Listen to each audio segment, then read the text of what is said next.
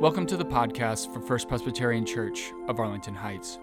During the spring and summer, we're going to be doing a sermon series called Through a Mirror Darkly. The idea behind this series is that we will look at various themes that are universal to the human experience.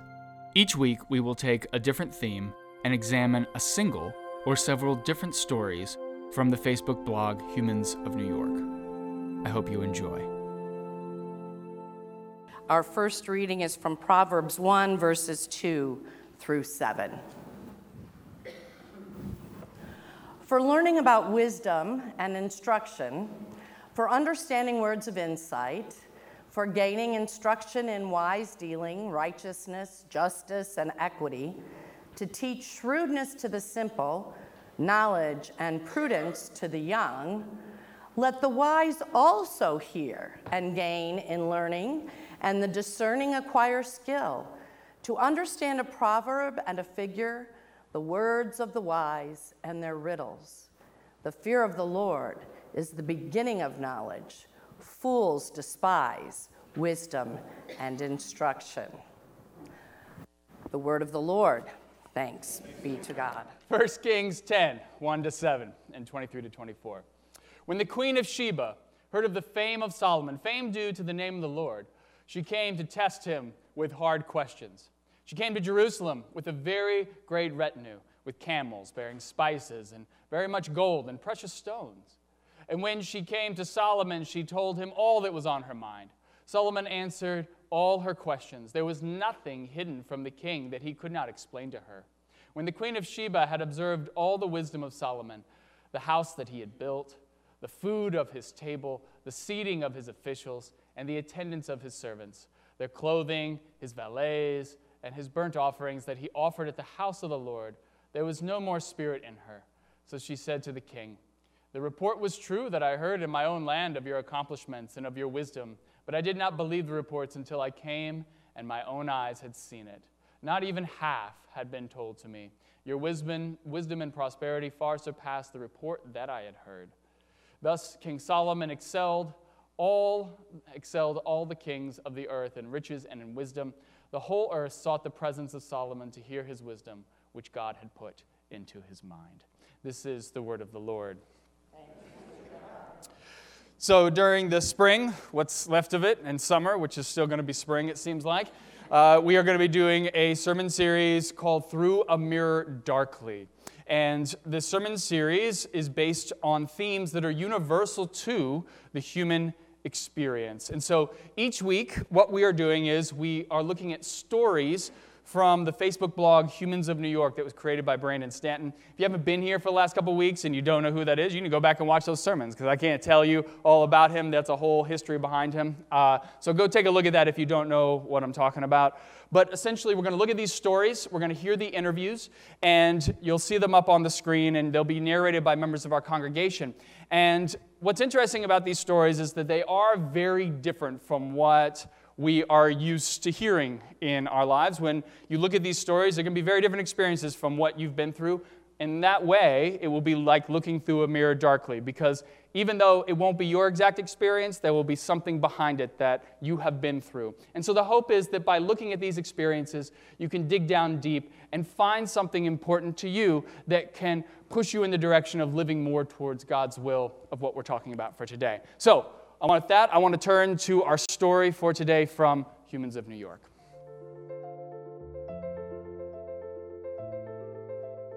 My father is a surgeon in Pakistan. One day, when I was in 9th grade, he picked me up from school and told me that we needed to check on one of his patients before going home. When we got to the hospital, he asked me if I wanted to come inside.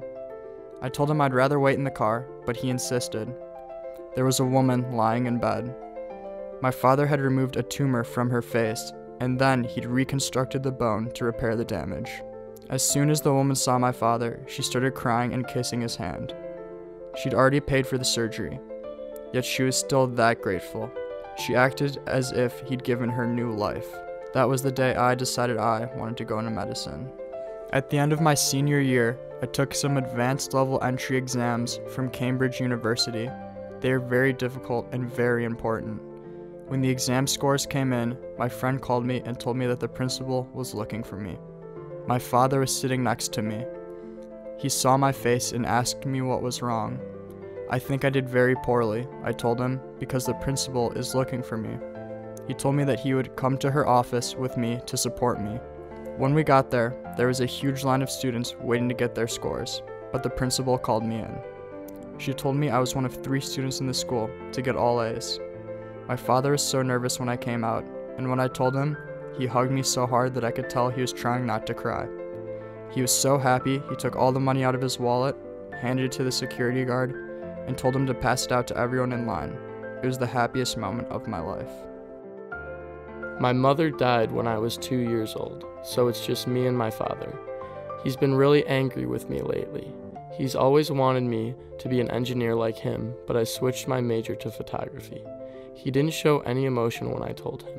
He always has a poker face, but I know that he's angry from the little things. He never asked me to go shopping with him anymore. We used to go to the market together. He'd pick up a watermelon, inspect it, and then hand it to me for my opinion on it. It doesn't sound like much, but I really valued that time together. But once I changed my major, he stopped asking me to come along.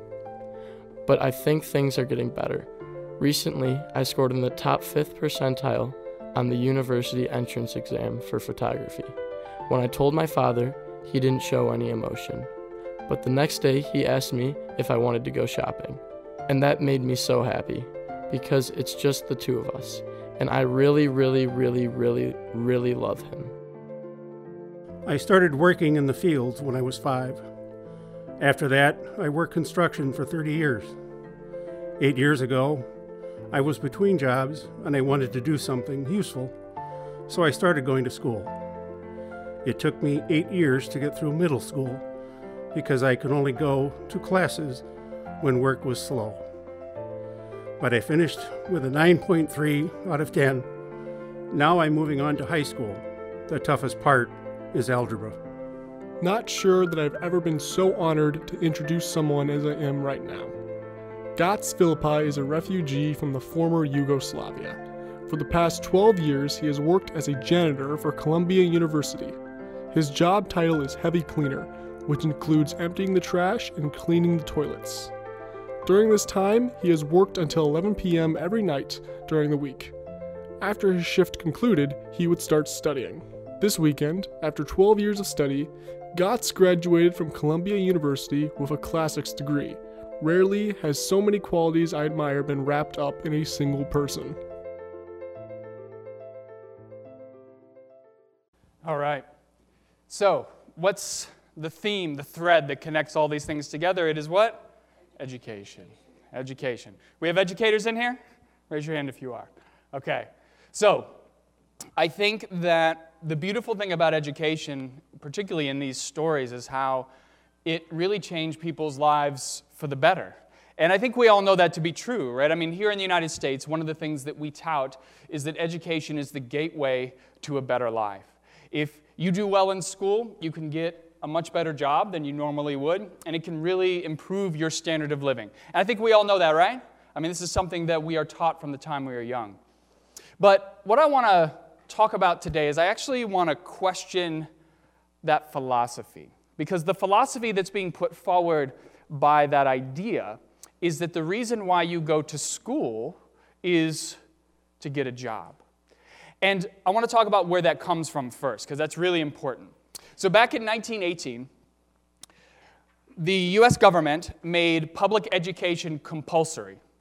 And the reason why they did this is because 1918, that was right after World War I, everybody was coming back, and they noticed that all these people were moving from rural to urban areas. And why they were doing that is because there was all of this industry and there were jobs there.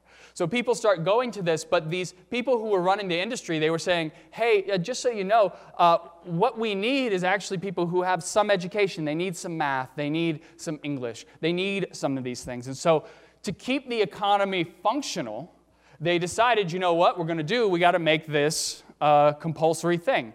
And so they go out and they say every student is going to learn, because what the U.S. government wants is they want their citizens to be economically productive. That makes sense, right? The greater our GDP, the more money there is to go around, right? And that means everybody's standard of living improves. Makes sense, right? And this is what we sell to our students all the time, from the time that they're young. My boys are learning this as they grow up, which is that if you do well in school, then you can get into a good college, right? And my son, actually, recently, we were talking about this last night, he was saying he's figuring out what he wants to do, and he's trying to figure out what can he do that is going to get him the most money with the least amount of work. Like, that's where he is right now, right? So we are told, like, you go to school, you do well, you get into a good college. You get into a good college, right? You do well there, you're going to get a good job. If you get a good job, you're going to make a lot of money, you're going to be happy. And so the idea is that education is this golden ticket, is it not? That it's a means to an end, but not an end unto itself. And that's the philosophy that I would like to challenge today. Because as much as this philosophy can produce economic productivity in the short term, which is true, it can, I think it's actually quite destructive to our students and to our society as a whole in the long term. And to parse this out for you, I want to dive into the stories that we heard today from Humans of New York, which are really beautiful stories. I love each of these. I want to start with this guy right here, the guy who was working hard and is studying to become a doctor at Cambridge University. Now, I'm going to tell you all something that I probably should not tell you, particularly because TC is in here right now, and he's going to use it against me later. But I'm going to tell it to you anyway, which is this, that in the United States, Oxford University has the better reputation. And I know that. I went over there, right? But when you get to Oxford, you actually learn something, which is that Oxford is not the best institution in England. Cambridge is by far the best institution in England. You have to be the best of the best to get into Cambridge.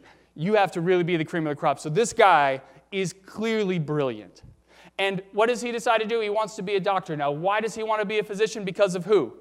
His father. It's Father's Day, right? And when your father is somebody who you admire, oftentimes you'll want to walk in your father's footsteps. And the story he told is really wonderful, right? He goes in, there's this woman who his father has removed a tumor from her face. He's reconstructed the face on top of that. And she was so grateful to him for that his son looked at it and said, that's what I want to do with my life. Now, clearly, this guy's motivation for going to school is not making money, right? I mean, what's his motivation? His motivation, he wants to help people, right? He wants to be able to heal people from their ailments. Now, isn't it so interesting here in the United States that when we hear doctor, what do we automatically think? We think, oh, that guy's going to make a lot of money, right? I mean, that's what we think. That's how we've been kind of trained to think. And it's true. I'm sure he'll make a very good living as a doctor, but that's not why he's doing it. He's doing this specifically because he wants to make the world a better place, which is a very different motivation than why most of us get an education. True? I mean, most of us, when we get an education, it's more like this guy from Iran. So this guy's from Iran. I know you didn't get to hear that in the thing, but that's where he's from. And he talks about how his mother passes away when he's 2 years old. So it's just been him and his dad. And his dad wants him to follow in his footsteps, right? His father's an engineer. And he wants him to go down the same path. But what does he want to do? He wants to do what? You remember? Photography. Right? He wants to follow his passion. And following your passion can be risky, right? Because if you're an engineer, engineers are always needed. You're always going to have a job. You're always going to be able to make a decent living. But as a photographer, I don't know. Some photographers make a lot of money. Others really struggle to get by. And I can relate to this personally because I have a passion for religious history. And there's only so many jobs you can get as a religious studies major. You can be a professor, a pastor, or you're unemployed. Those are your options with a religious studies degree. But when you have passion, when you love what you do, that changes the equation. Because people respond to passion. So when you can perfect a craft, for me, it's perfecting preaching, being able to communicate the ideas of who God is and why God should be important to you. Or for this young man, it's photography, right? Going out and taking photographs. He can take better and better photographs. When people see that, then they respond to it. It can turn heads. People say, yes, Yes, I see what you're doing. And that really is a wonderful thing. Now again, this is a very different motivation than what compels most people to get an education, right? Most people get an education to get a job.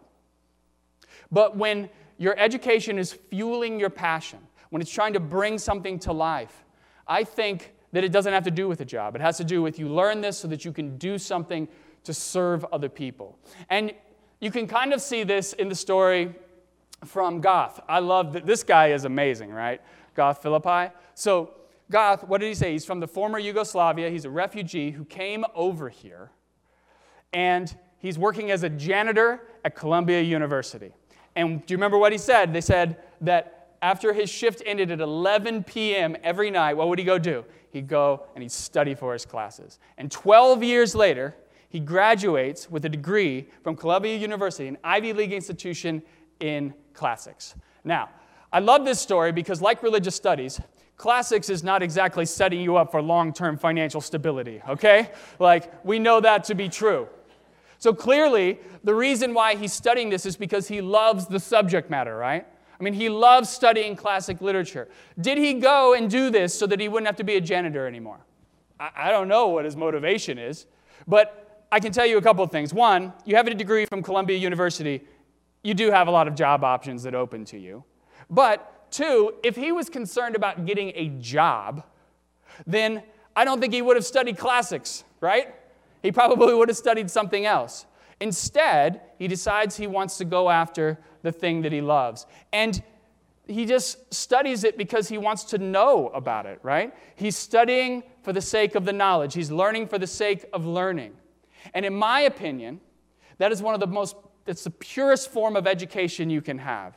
When you simply learn to obtain knowledge, it totally shifts the way that you think about the value of learning.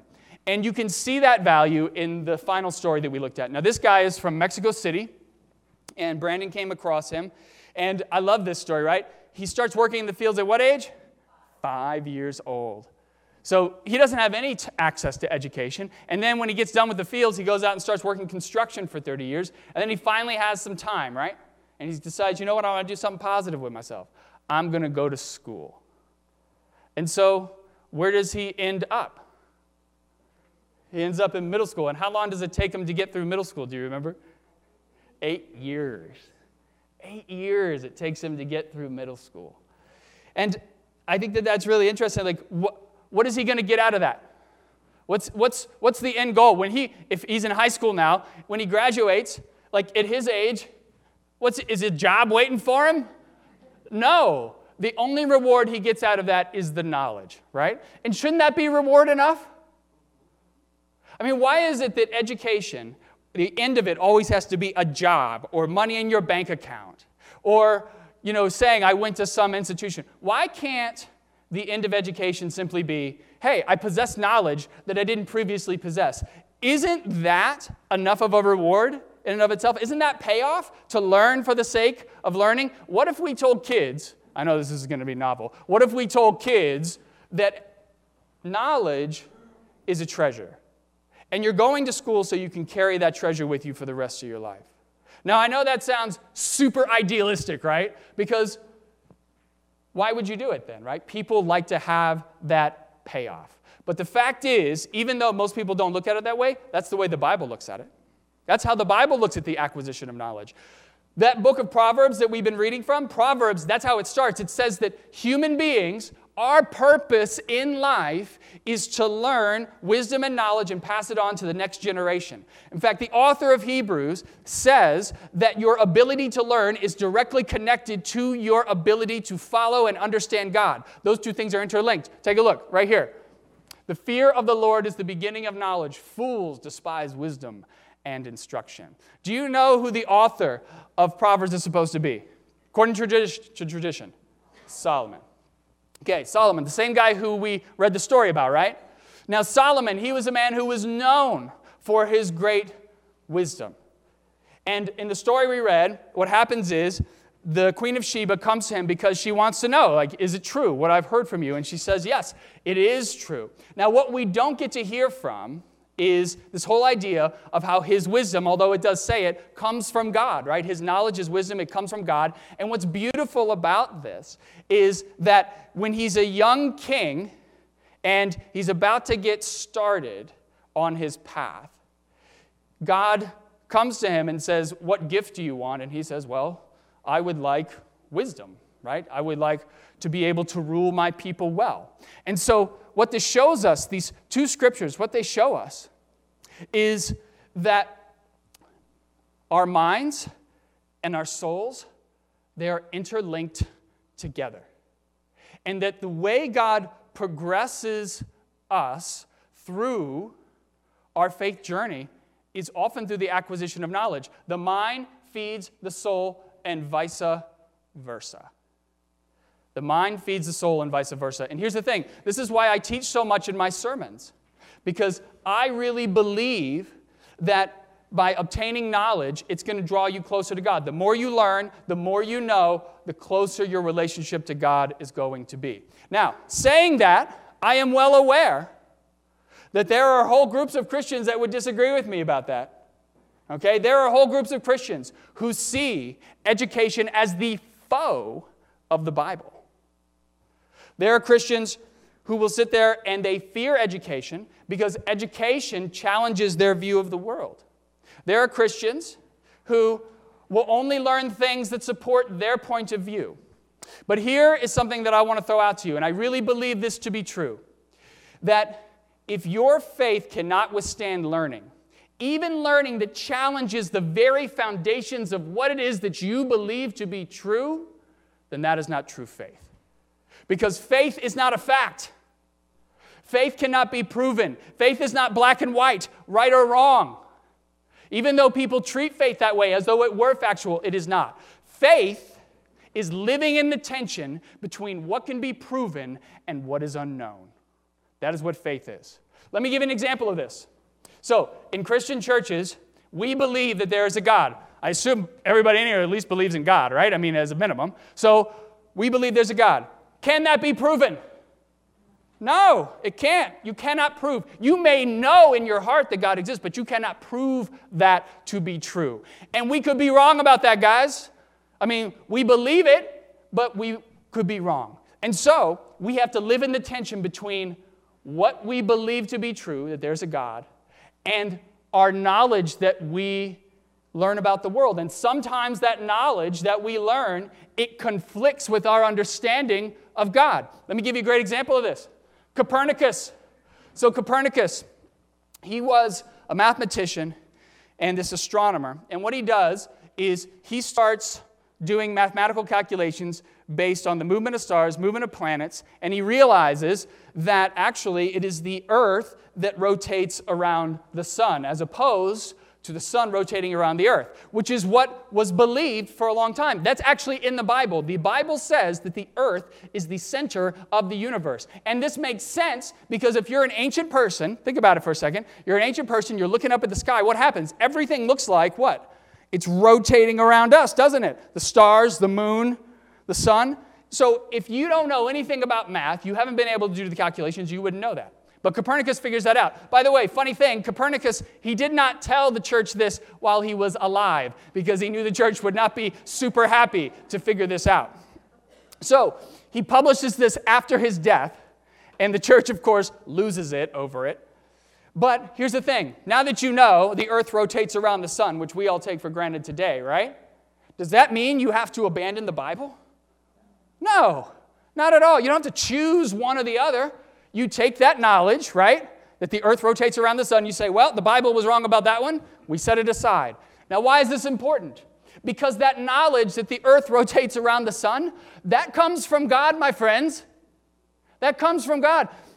The more that you learn about the world, the more knowledge you acquire about the world, the closer your connection to God, because you come to learn about the mind and being of God through that knowledge.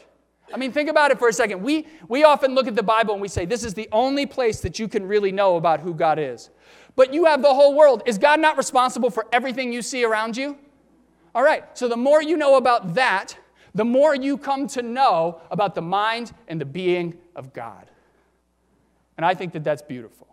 And this is why I love these stories from Humans of New York so much.